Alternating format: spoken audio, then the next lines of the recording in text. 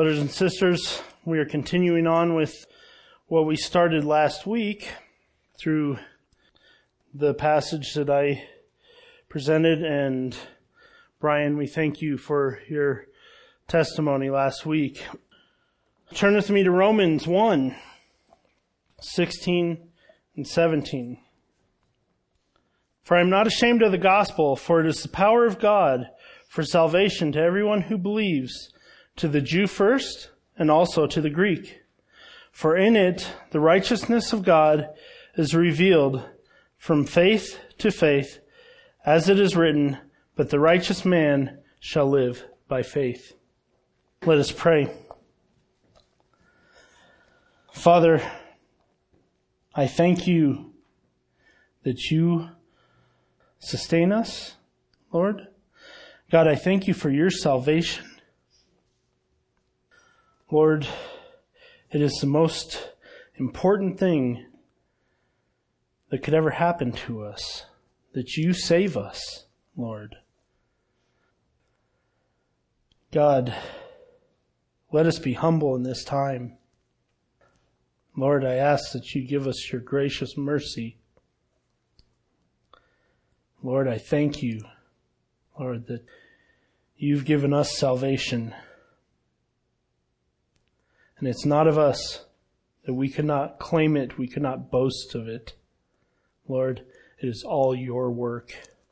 We are depraved mankind. And you redeemed us, those who are yours. Thank you, Lord. Amen. So the Apostle Paul opens the letter to the Romans with the theme of the gospel. We see Romans 1:1. He says, Paul, a bondservant of Christ Jesus, called an apostle, set apart for the gospel of God. He is set apart for the gospel. He's writing to the church in Rome with plans to come to them in hopes to share with them spiritual gifts. That's indicated in verses 10 and 11 here.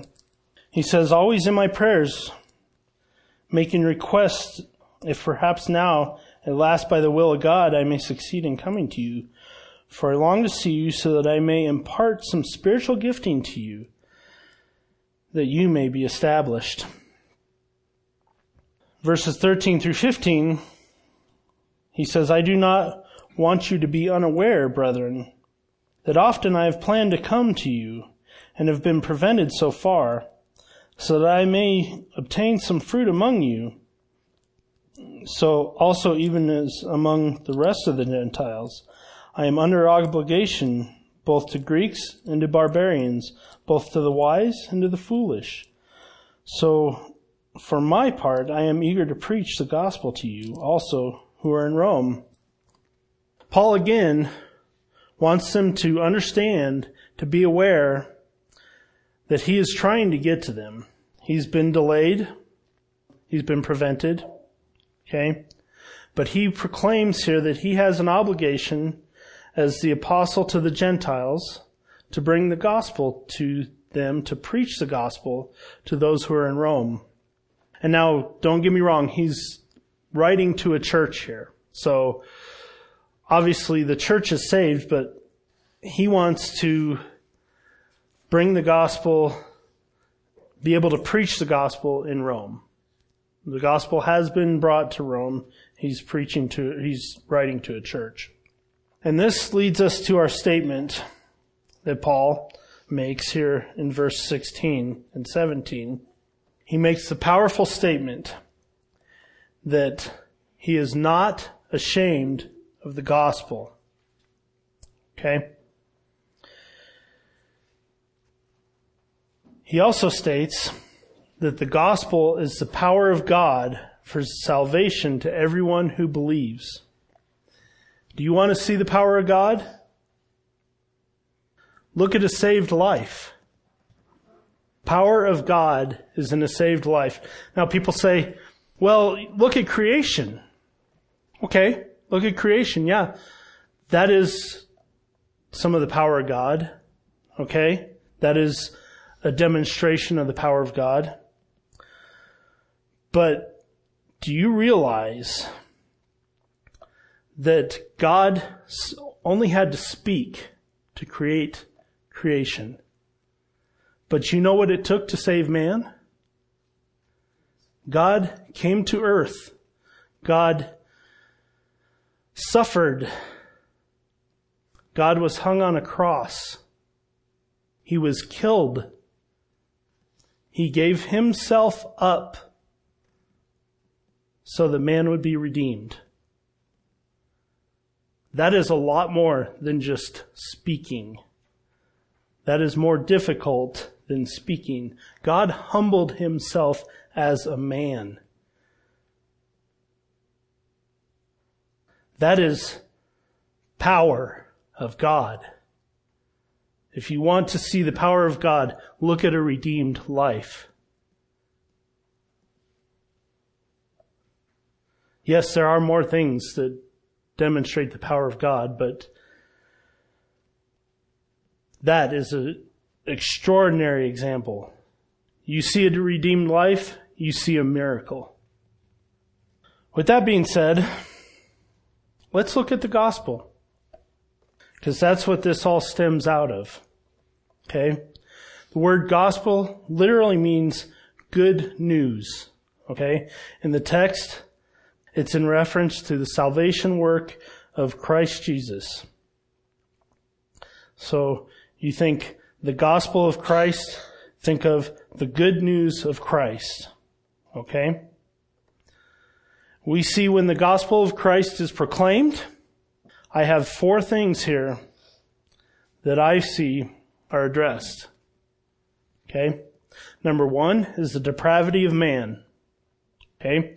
If man does not know that he is depraved, then he is not going to understand what it means to be saved from that. Okay? Number 2, the righteousness of God.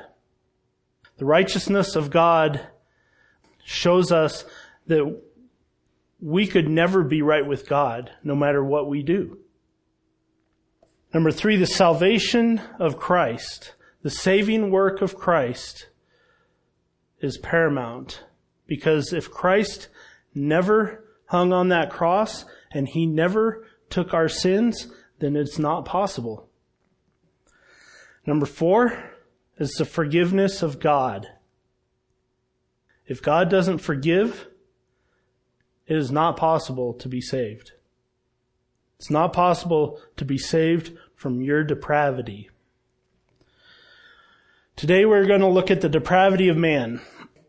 And I don't mean to beat anybody up over this. Okay? This is something that can be kind of brutal. But for the gospel to be proclaimed, it has to be addressed. So, we look to Romans 3:23. Paul proclaims here, for all have sinned and fall short of the glory of God. Natural man, many times, can look at that and say, yeah, nobody's perfect, I've sinned. But the second part of that is that you fall short of the glory of God. Okay? Natural man cannot believe that without the supernatural working of God in their life. Natural man tends to believe that they are God in themselves. They may not say that, but the actions of natural man says that I am making myself in place of God. If you have anything that you worship or whatever, it's in place of God. And self is forefront in that. And we see some of this here, Romans 3:10 through 18. God has made it very clear. There is none righteous, not even one. There is none who understands. There is none who seeks for God. All have turned aside. Together they have become useless. There is none who does good. There is not even one. Their throat is an open grave. With their tongues they keep deceiving. The poison of asps is under their lips, whose mouth is full of cursing and bitterness. Their feet are swift to shed blood. Destruction and misery are in their paths, and the path of peace they have not known. There is no fear of God before their eyes. There is no fear of God before the natural man. The natural man does not fear God. The fear of God is the beginning of salvation. Natural man does not fear God. The rest of chapter 1 here in Romans gives us also some insight to the depravity of man. Verses 18 through 25 shows us the direct rebellion of man towards God. We would read this here. For the wrath of God is revealed from heaven against all ungodliness and unrighteousness of men who suppress the truth in unrighteousness, because that which is known about God is evident within them. For God made it evident to them. For since the creation of the world, His invisible attributes, His eternal power and divine nature so have been clearly seen, being understood through what has been made, so that they are without excuse. For even though they knew God, they did not honor Him as God or give thanks, but they became futile in their speculations, and their foolish heart was darkened. Professing to be wise, they became fools, and exchanged the glory of the incorruptible God for an image in the form of corruptible man, and of birds, and four-footed animals, and crawling creatures. Therefore, God gave them over in the lust of their hearts to impurity, so that their bodies would be dishonored among them. For they exchanged the truth of God for a lie, and worshipped and served the creature rather than the Creator, who is blessed forever. Amen. It says they did not honor them as God. It says they profess to be wise. Their hearts are darkened.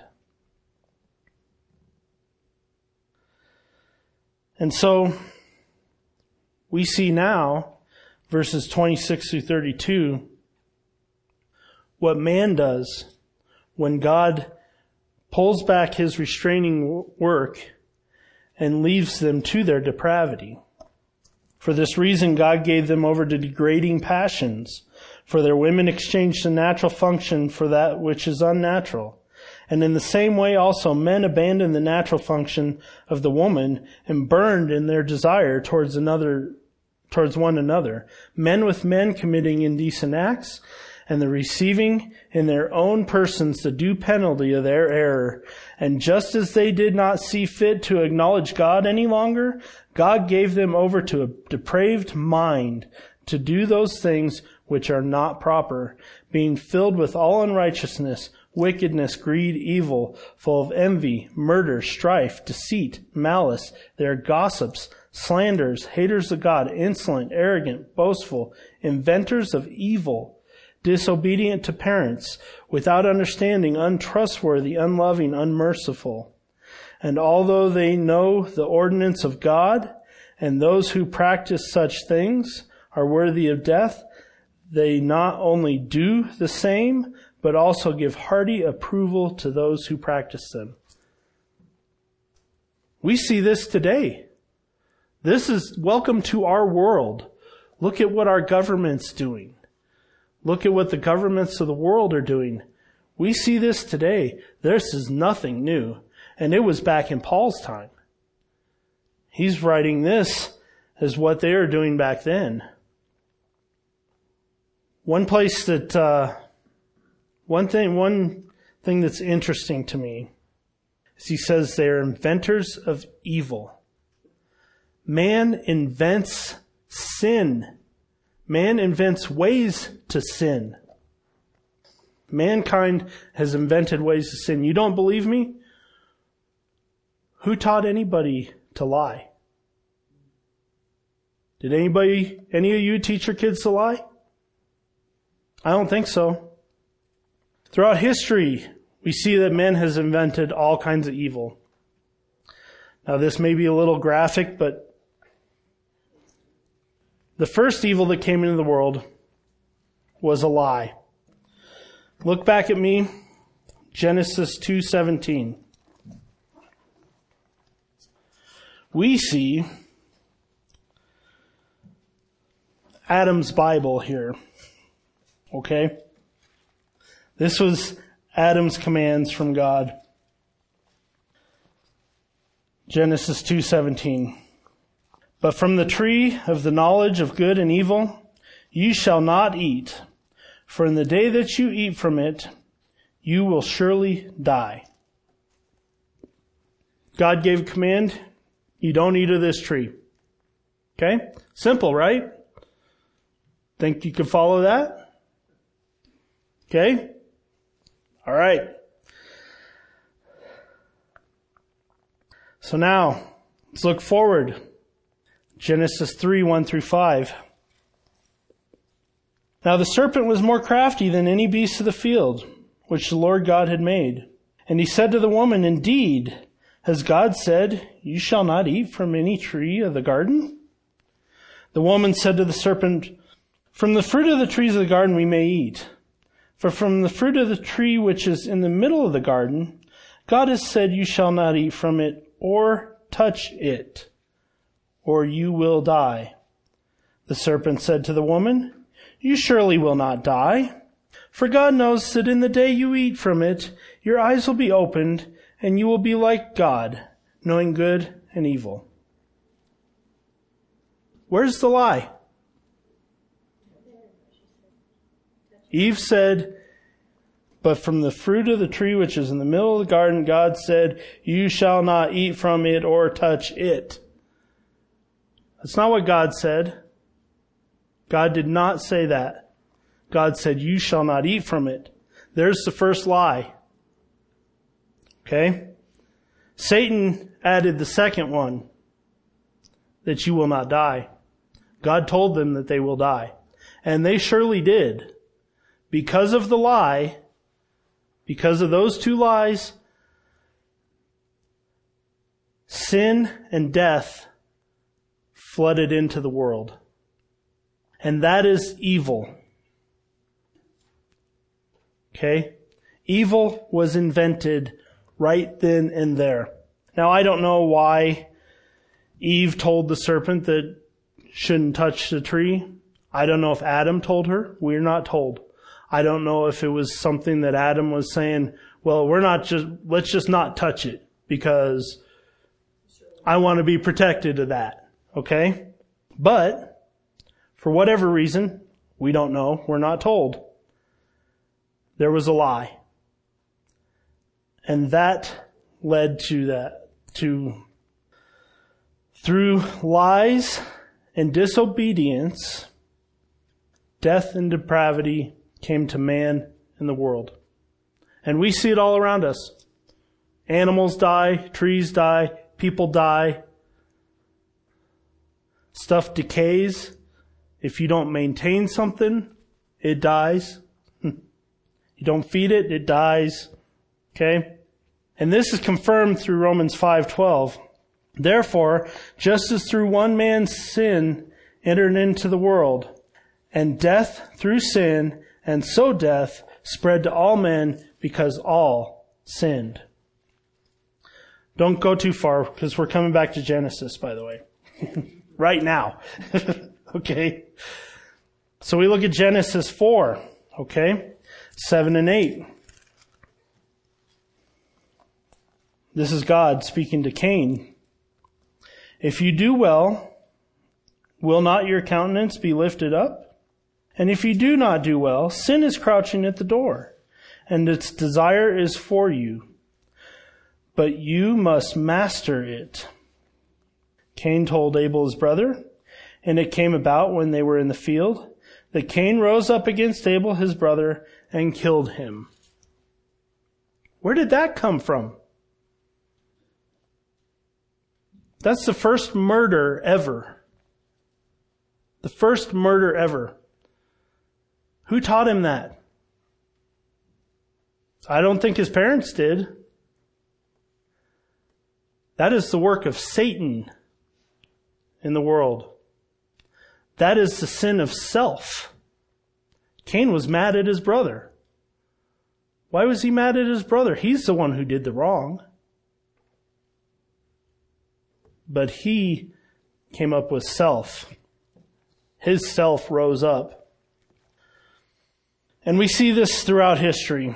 It was recorded the judges of Babylon were enthusiastic about cutting off feet, lips, noses, blinding people, gutting people, tearing out their hearts as standard forms of punishment.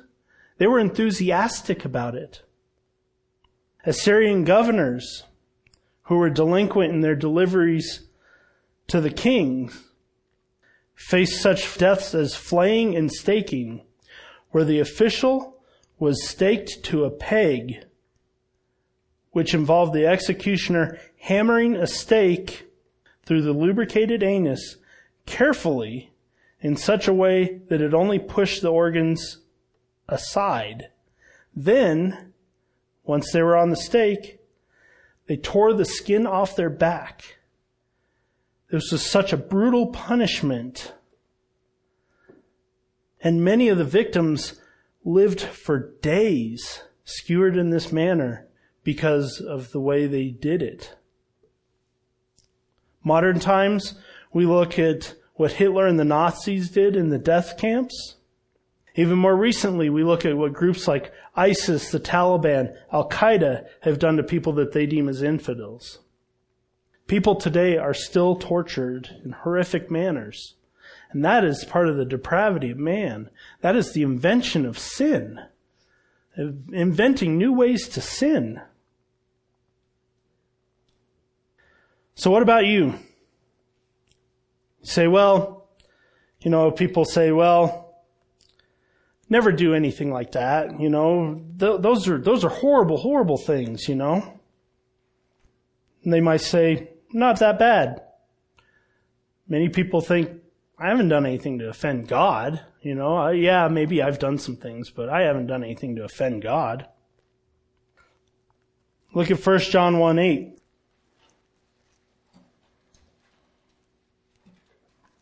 1 John 1:8. If we say that we have no sin, we are deceiving ourselves, and the truth is not in us. The truth is not in us if we say we have no sin. The Apostle Paul shows us that the law shows us that we have sin. Turn to Romans 7:7-11. What shall we say then? Is the law sin? May it never be. On the contrary, I would not have come to know sin except for through the law. For I would not have known about coveting if the law had not said, you shall not covet. But sin, taking opportunity through the commandment, produced in me coveting of every kind. For apart from the law, sin is dead. I was once alive apart from the law, but when the commandment came, sin became alive, and I died. And this commandment, which was to result in life, proved to result in death for me.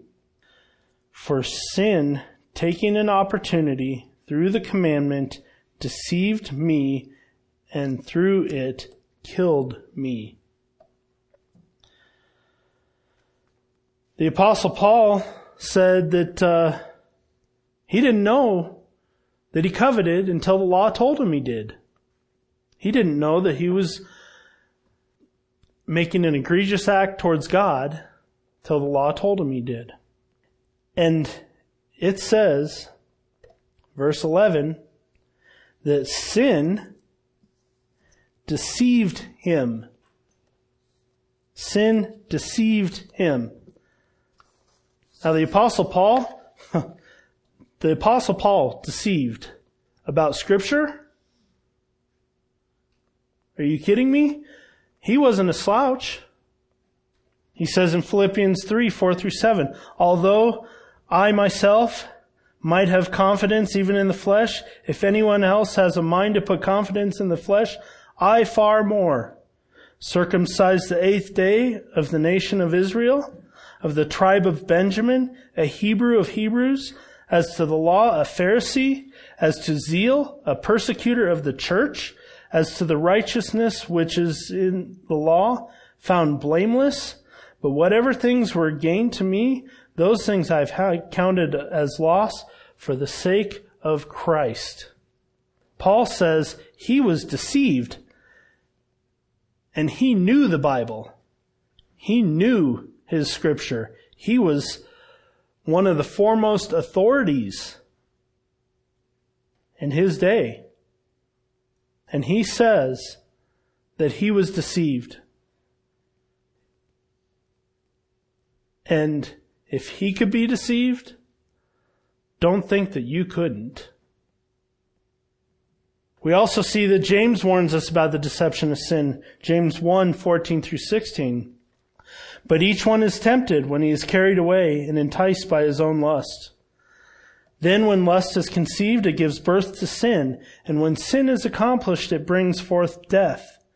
Do not be deceived, my beloved brethren. Sin is deceiving.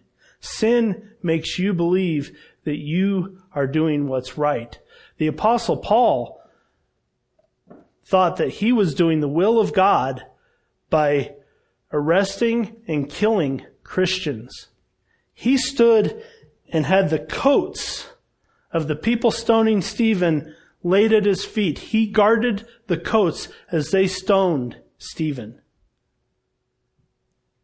You don't think that you could be deceived? And the law shows us our sin. James 2:10, for whoever keeps the whole law and yet stumbles in one point, he has become guilty of all.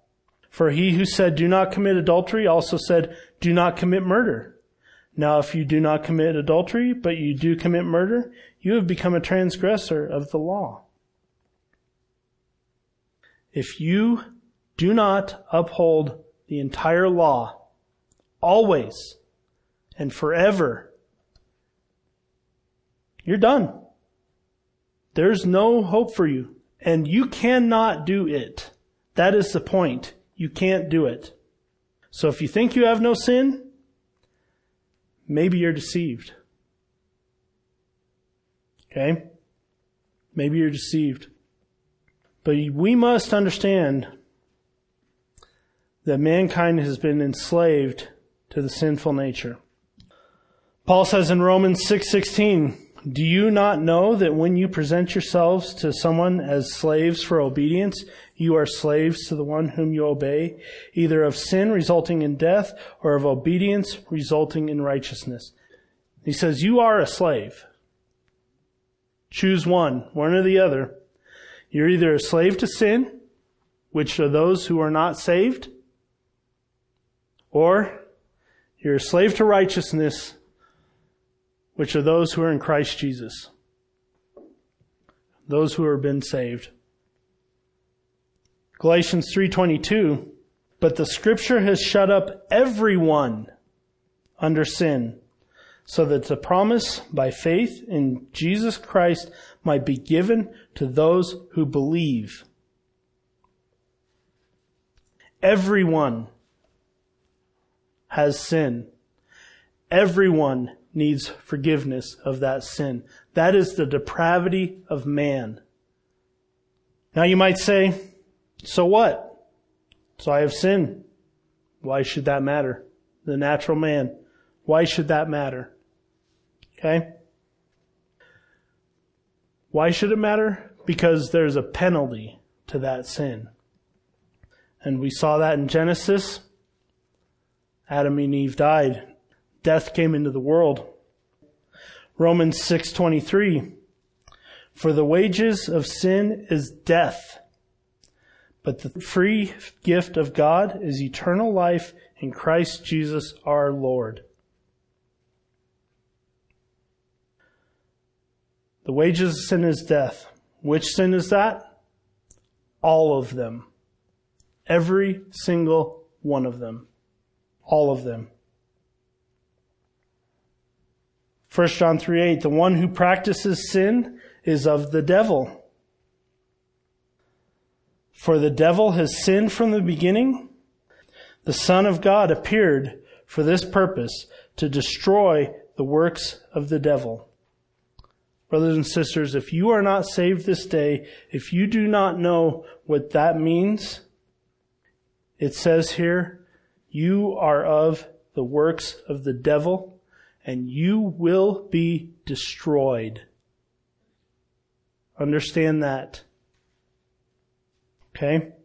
Now that I've got done beating everything up, beating up the world, I want to bring this to bear. There's an escape from this. We've seen it in two of these passages. Galatians 3:22. The last part of that verse.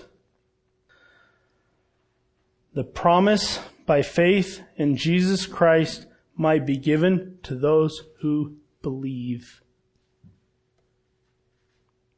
Romans 6:23 also declares, but the free gift of God is eternal life in Christ Jesus our Lord. We are promised, those who believe in Christ, God has given them the faith, the promise of eternal life with Him, and away from your sin, away from the penalty of your sin. You just have to believe, put your trust in Christ, and through the power of God, we will see a miracle. That's the saved life. That's the redeemed life, brothers and sisters. Don't mean to beat everybody up. It's not my word. It's His. But God has the redemption for all who believe in Him and put their trust in Him through faith in Jesus Christ. Let's pray. Lord, these are not the most popular messages, but we don't have a choice in the matter. You have said that this is what you require. And you have given everything for that requirement.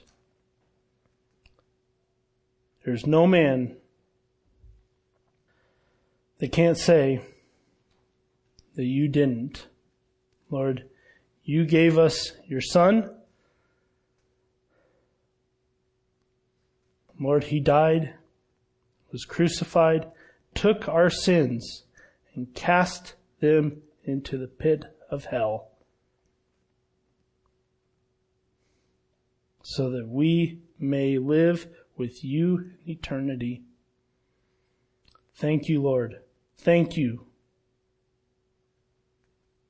Amen.